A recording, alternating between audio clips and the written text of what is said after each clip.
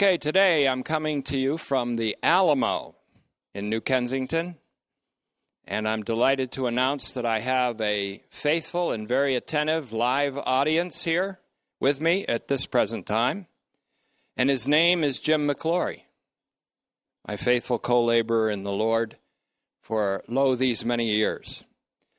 Before we get started with today's message, we want those in our audience to be assured that our prayers are continuing to go throneward to God's throne for those who are suffering with the COVID virus, especially those in our own phalanx, and that their recovery would be quick and full and total, and that they will enjoy a future immunity because of that. We also want to remind you, or I do, that we have the messages that I'm teaching even now throughout this time of no gathering together. They are on the website not only in the form of double speed and regular speed audio, but also video or DVD.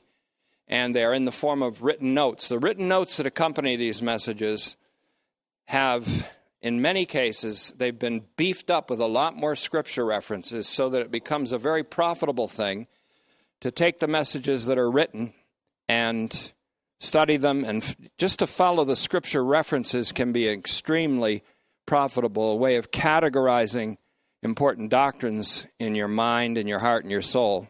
So I want to always point your attention to those. And today we have another opportunity. In increment 16, our 16th little contribution to a study of the epistle to the Hebrews in the form of a homily or a sermon. And today, again, is our 16th increment, Tasuto Kriton Genomenos ton Angelon. One of the many marvels of the prologue of the Gospel of John is the declaration that the Word, who always eternally existed as God, and without whom nothing ever came into existence or became, himself became the eternal and eternal generated Son of God, became. He who always was and always is God became. He became flesh. Though the exordium of Hebrews differs in literary form from the prologue of John's Gospel, it nevertheless declares that the eternal Son became something. He became much better than the angels. Later, in Hebrews 2:14, it says that he shared in blood and flesh, as did the children that he was going to redeem, whom he came to save, and whom he came to present along with himself to God the Father. There's an allusion to Isaiah chapter 8 and verse 18 in Hebrews chapter 2 and verse 13. And so we do have his participation with blood and flesh in that order in Hebrews 2:14, which correlates with his becoming flesh in John 1:14. The prologue of John and the exordium of Hebrews have some commonality.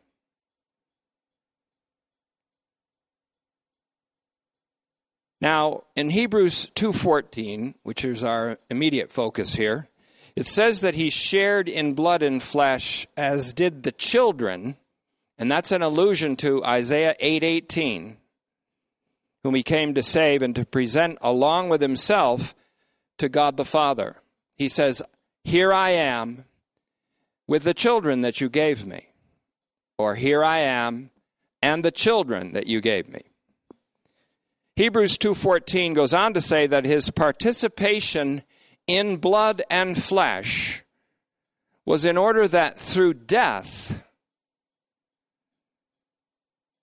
the death that was mentioned in Hebrews 2:9 and 10, he would render ineffectual or render powerless the one holding the power of death, that is the devil, ho diabolos, or the slanderer. And that he would liberate those who had all been enslaved all their lives to the fear of death.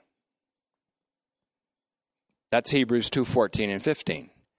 So these same reasons for the Word becoming flesh in John are made evident also later on in the fourth gospel and in its narrative and in Jesus' own speech. In John 12:31, Jesus announced in the shadow of his death, now the ruler of this world is thrown out. Speaking of the second divine mission, Jesus, even closer to the hour of his death, said that the Spirit of truth, it's called the Spirit of truth in John, he's called the Spirit of grace in Hebrews, the Spirit of truth, when he comes, he will prove the world wrong concerning judgment. The world is dead wrong about what judgment is. The church, by and large, is wrong about what judgment is. They consider it to be something by which people are sent to an eternal blast furnace. Their rendering of the word judgment is entirely wrong. It's for judgment that Jesus Christ came into this world, and it's the judgment of the cross whereby he became sin, and in him and by him sin was put away. Now that's judgment. So the Holy Spirit will come, and among other things, he will prove the world wrong concerning judgment. And then he goes on to say, because the prince ruler of this world has been judged. When the Spirit comes, he said, the prince of this world will have been judged. Prince of this world being the devil, the god of this age, who blinds the minds of the unbelieving, lest the light of the glory of the gospel of the Christ should shine into their hearts. So a conflation of John's gospel with Hebrews brings forward the powerful fact that the Word's incarnation and the Son's participation in blood and flesh was so that by his death there was to be a worldwide regime change involving the deposing of the archon of this world. In becoming better than the angels, Hebrews 1:4, the Son bettered the devil, also known as the slanderer. He bettered him in battle. And he stripped this strong man, as he's called in Luke 11, of his main weapon, a weapon which he wielded with effect over human beings for centuries, in fact, for human history, since the fall of Adam. And for people's whole lives, they're subject to this fear of death. Who knows how many actions and thoughts and words have been performed in human history under the fear of death? The first epistle of John the Elder, who calls himself affectionately the old man, with affection to his audience, it's a letter called Alpha John. We call it 1 John. Well, that agrees with John's gospel and with Hebrews. For in 1 John 3:8b, the old man, ha presbyteros, wrote, quote, the reason that the Son of God was manifested, meaning manifested in the flesh, as 1 John 4:2 says, and as John 1:14 declares, along with Hebrews 2:14. Once again, the reason that the Son of God was manifested was in order to destroy the works of the devil. One of the primary works of the devil is his wielding of the power of fear, the fear of death specifically, his wielding of that power over his victims.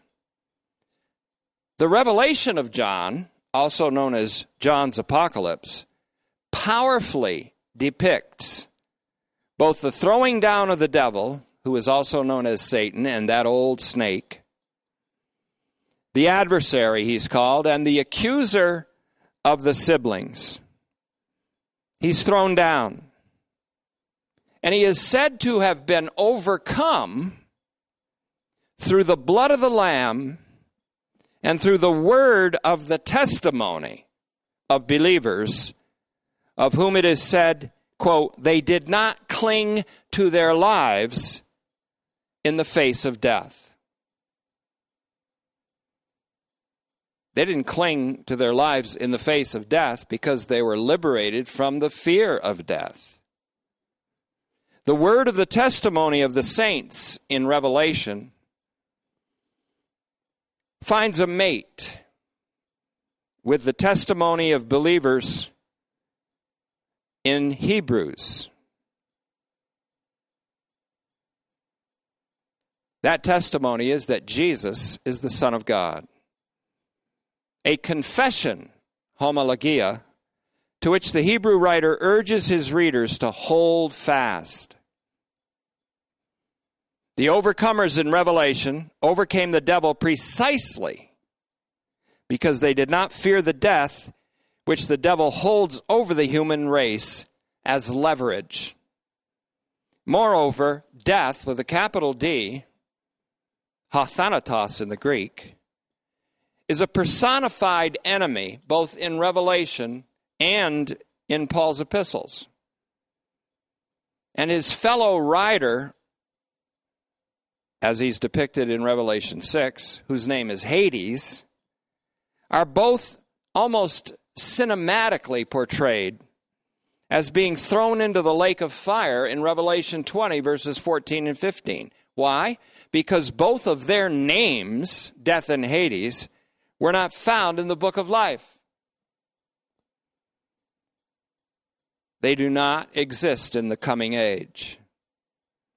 Hebrews 2:14, therefore, belongs to a fairly large segment of the PT's discourse, the pastor theologian's discourse, involving angelology, the study of angels, and more specifically, the Son's acquired superiority over angels.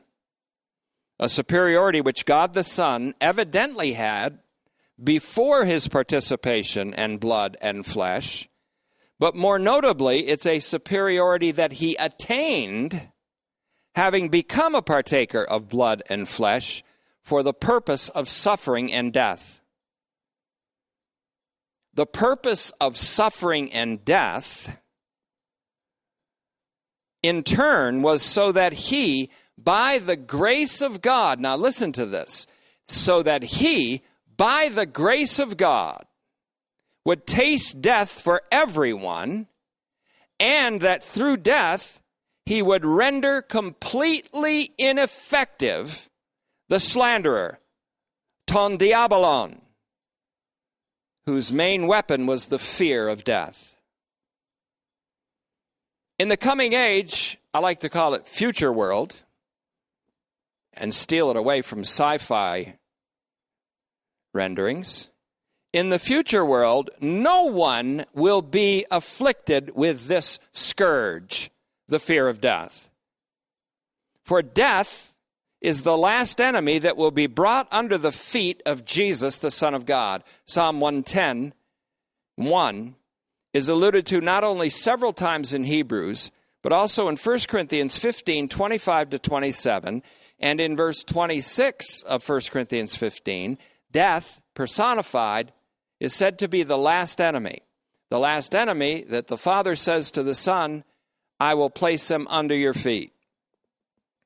Now, in this present evil age, Paul called this age that in Galatians 1:4, those who know Jesus in his resurrection and in his exaltation to the right hand of the Father as the victor over death, we who know him already have been liberated from this fear. Perfect love drives out all fear. And because of this, we are as he is in this world, without the fear of death. And because of this, we will have confidence in the day of evaluation, in the day of assessment, in the day of Christ Jesus, when the fire tests the actions of everyone. Now we know that to be absent from this mortal sheath, which we call a body, is to be at home with the Lord. We are not only free from the fear of death, we are free from the fear of what happens after death. Perhaps even more of a frightful thing to people who are ignorant of the Word of God.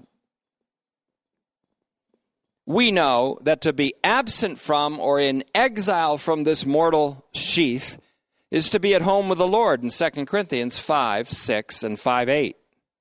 We walk by faith in 5:7, and we see the life after departure from this body with the eyes of faith.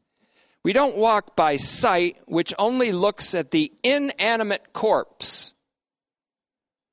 Jesus is already in future world. Jesus is already there in future world. For he already has a body of glory. Philippians 3:20. He's already animated with an incorruptible life by the Spirit of God. In 1 Corinthians 15:44, compared with Hebrews 7:16, and with a reminiscence to 2 Corinthians 13:4. For though he was crucified in abject weakness, yet now he lives by the omnipotent power of God. And with that omnipotent power of God, he lives in an incorruptible body to make intercession for us, to save us to the uttermost. Hebrews 6:20, in fact, says that Jesus, our forerunner, has entered the inner sanctuary behind the curtain. Behind the curtain, in the Holy of Holies, in the heavenlies. Behind the curtain, in future world already.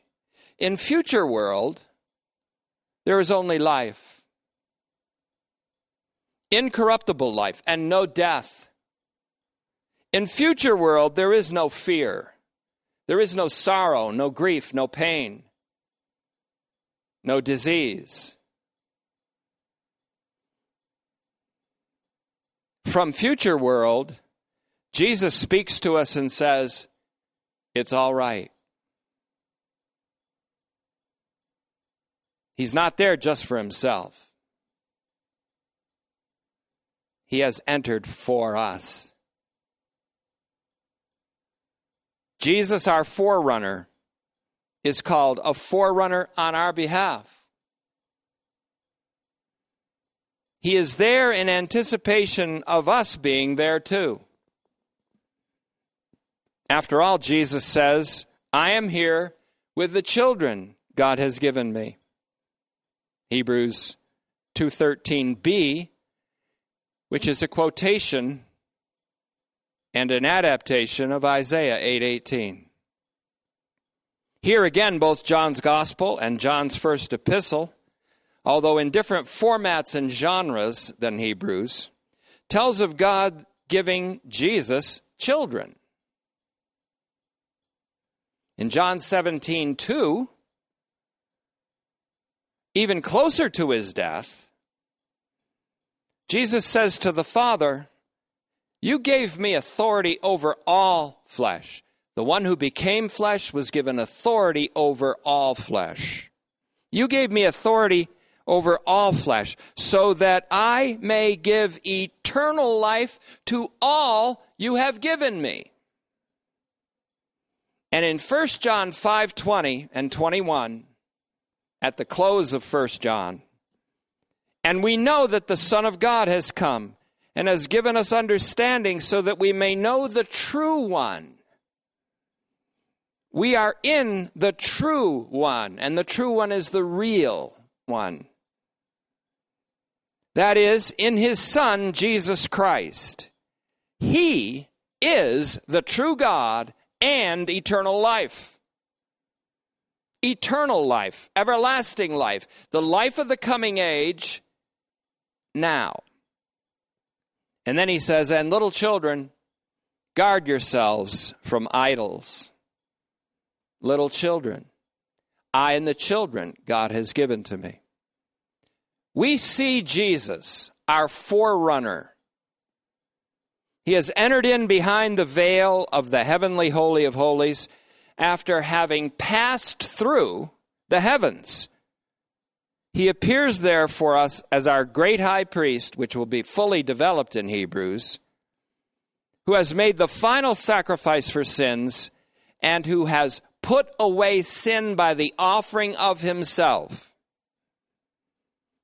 As Jesus is not in future world for himself, we are not in this world for ourselves either. We represent Jesus Christ. We are his ambassadors. We are urging, be reconciled to God, for he who knew no sin became sin, that we might be made the righteousness of God in him. He appears beyond the veil as our great high priest. In fact, consider Hebrews 4:14-16. I've kind of thrown together a translation of this, reading 5 commentaries or so at the same time on Hebrews, very excellent ones. Hebrews 4:14-16, my translation, with expansion.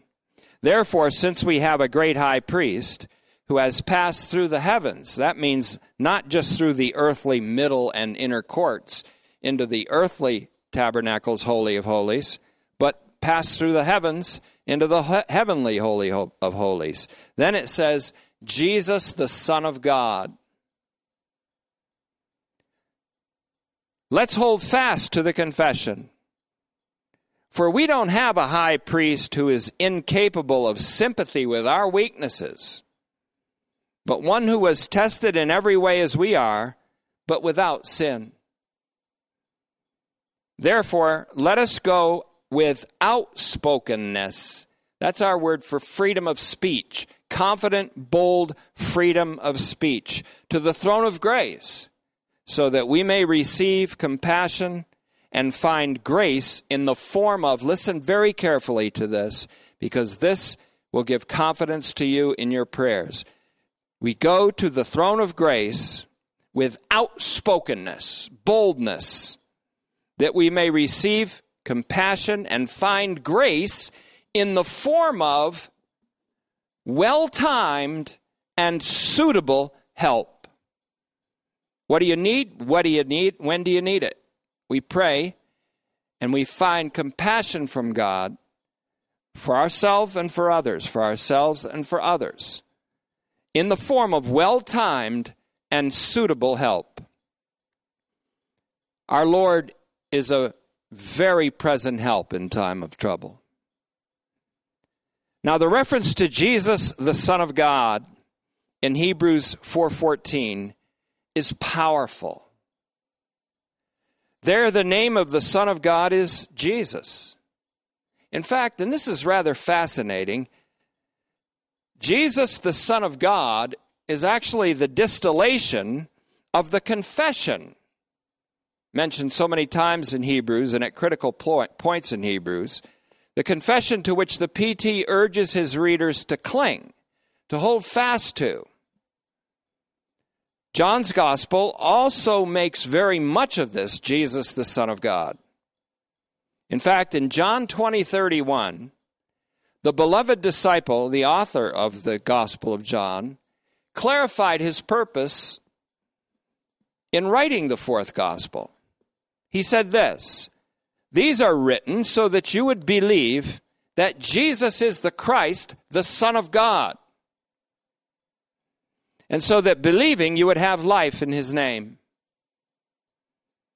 And there it is, his name, the life-giving name of the life-giving Spirit. Toward the end of John's Gospel, the name of the Son of God is Jesus, the Christ.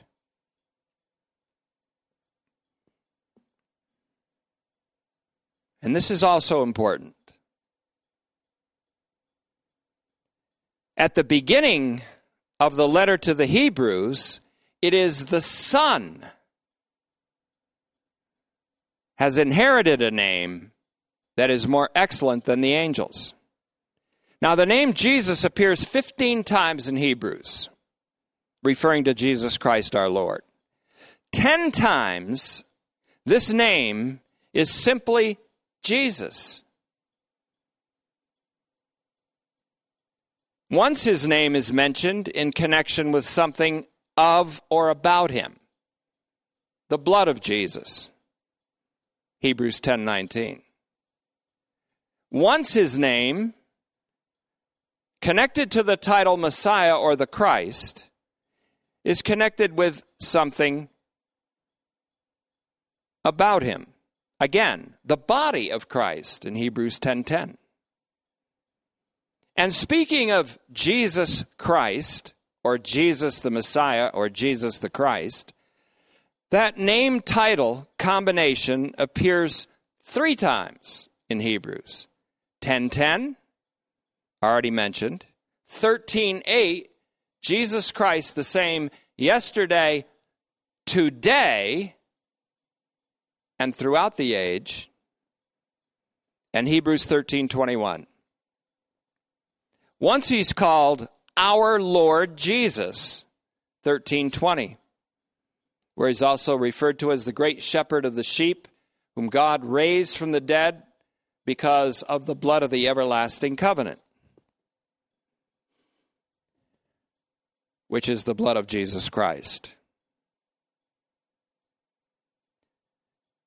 10 times, he is simply called Jesus. Hebrews 2:9, 3:1, 3:3, 4:14 in a passage I just read, 6:20 in a passage I just alluded to, 7:22, 8:6 in connection with the new covenant, 12:2 and 12:24, and 13:12. It is notable that the name Jesus isn't even mentioned in Hebrews until 2:9. And that in connection with the angels. And in context of an allusion to Psalm 8, 4 through 6. Read that on your own because it's extraordinarily potent in Hebrews. The Septuagint version of that is Psalm 8, 5 through 7. In John's prologue, the name Jesus, for the Word made flesh, and for the only eternally begotten Son of God, is not used until John 1:17, near the end of the prologue. There, Jesus is attached to the title Christ, and is mentioned both in continuity and in discontinuity with Moses. Hebrews will also speak quite eloquently of Jesus and Moses in Hebrews 3.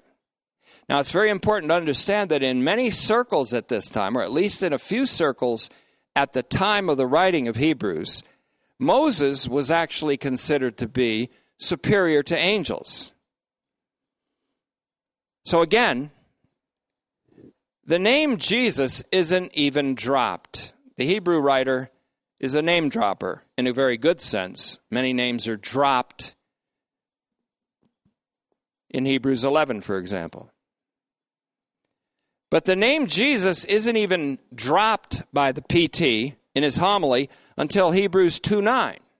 Now, oddly enough, or not so oddly, this is the verse from which we derive the title from our present series, We See Jesus. I wasn't really even aware of this until I refocused on this. So the first mention of the name Jesus is in our title verse, Hebrews 20:20.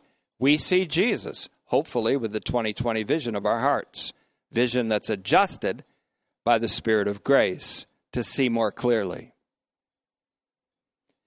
In that verse, Jesus is the object of a verb performed by us. We see Jesus. For the first time, son, huio, in Hebrews 1:2, is given a name. Now, it's argued that the name son itself is a name. To which of the angels did he ever say, "You are my son, this is my son"? And we'll look at this later, not today, but at some time down the road, no doubt. We see Jesus, and for the first time, son in Hebrews 1:2 is given a name, and his name is Jesus.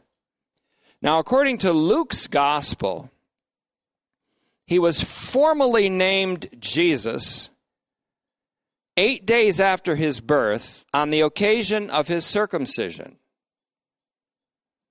Luke agrees with Matthew, writing in Luke 2:21, he was named Jesus, the name given by the angel before he was conceived. Luke also had recorded that occasion as Matthew had. But he identifies this angel as having a name. His name is Gabriel. Gabriel and Michael, mentioned in Jude, mentioned also in Daniel, are names of angels. So, in addition, Luke tells us that Gabriel spoke additional words about Jesus. He said, "He will be great and will be called the Son of the Most High. And the Lord God will give him the throne of his ancestor David." The one who was named Jesus at his circumcision, at the age of 8 days, was also prophesied by this angel, again, named Gabriel, Luke 1:19, Luke 1:26, Daniel 8:16, and Daniel 9:21, that he'd be called the Son of the Most High, highlighting a title that he would inherit future to his birth, and future to being given the name Jesus at his circumcision. It is to Jesus that God the Father would say, "You are my son, today I have begotten you," Psalm 2:7. It is to Jesus that God the Father would say, "Sit at my right hand until I make your enemies, including death, as we know, your footstool," a footrest for your nail-scarred feet, as I said. Psalm 110:1. Psalm 110:1. It is to Jesus that the Father would say, "Your throne, God, is forever and ever. The scepter of your kingdom is a scepter of justice. You love righteousness and hate wickedness. Therefore, God, your God, has anointed you more than your companions with the oil of joy." Psalm 45:6-7. It is to this same Jesus that God the Father will say, "You are a priest throughout the age," to be compared with Melchizedek. Psalm 110:4, another key verse for Hebrews. Now, from the perspective of the PT and us, the Father has already said all these things to Jesus, who was named this name because he would save his people from their sins. Matthew 1:21. So said Gabriel. So said the PT. So in Hebrews 1:2, he said, "The Son has made purification for sins, and he has sat down in the highest height at the right hand of the eternal majesty." It's up to a priest to make purification for sins, but no priest until him has ever sat down afterwards, having become as much better than the angels as the name he has inherited is more excellent than theirs. Jesus is the Son of God, in whom God has spoken with ultimacy and with eschatological finality. Jesus is the Son who has made purification for sins. Jesus is the Son who is the very radiance of the Father's glory, the stamp of the Father's substance, the Son whom the Father appointed heir of all things, the Son who has sustains all things, the Son by whom God made the ages, the Son who sustains all things, the Son who has sat down in the highest heights at the right hand of the eternal majesty, having become as much better than the angels as the name he has inherited is more excellent than theirs. Dropping the name Jesus in Hebrews 2:9, we are compelled to read backwards all the reference to the unique Son of God as having the name Jesus. It is extraordinary that the writer first mentions Jesus in connection with his death. And I'm moving to a close here, so stay attentive. I see you. And that in connection with the grace of God, and in connection with the experience of his death for all.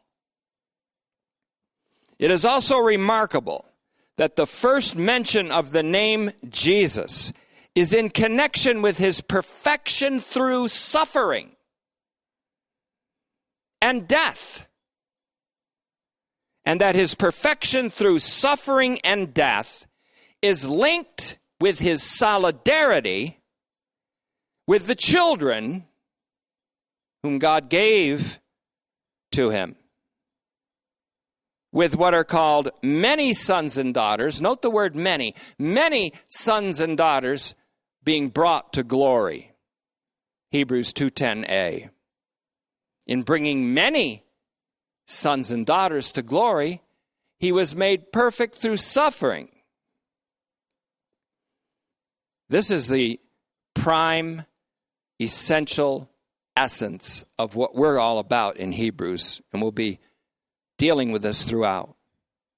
It is significant that this first mention of the name Jesus is linked to the quotation of Psalm 8, 4 through 6, which is Psalm 8, 5 through 7 in the Septuagint translation and in other Greek texts, in which God is said to remember man, or remember anthropos, or mankind, and to care for the Son of Man, and in which it says that God has placed everything under his feet. Again, Psalm 8, 4 through 6, connect with Psalm 110:1, connect with Psalm 110:4, connect with Psalm 45, 5 through 7. Psalm 110:1 or 109:1 in the Greek text. And the Greek text is very important because this letter, this epistle, and this homily is a homily like other homilies that are proclaimed in the synagogues at the time of Hellenistic Jews, the Hellenistic wing of the body of Christ, Jewish Christians from the Hellenistic wing, like Stephen, the deacon who was murdered under the approving eyes of Saul of Tarsus.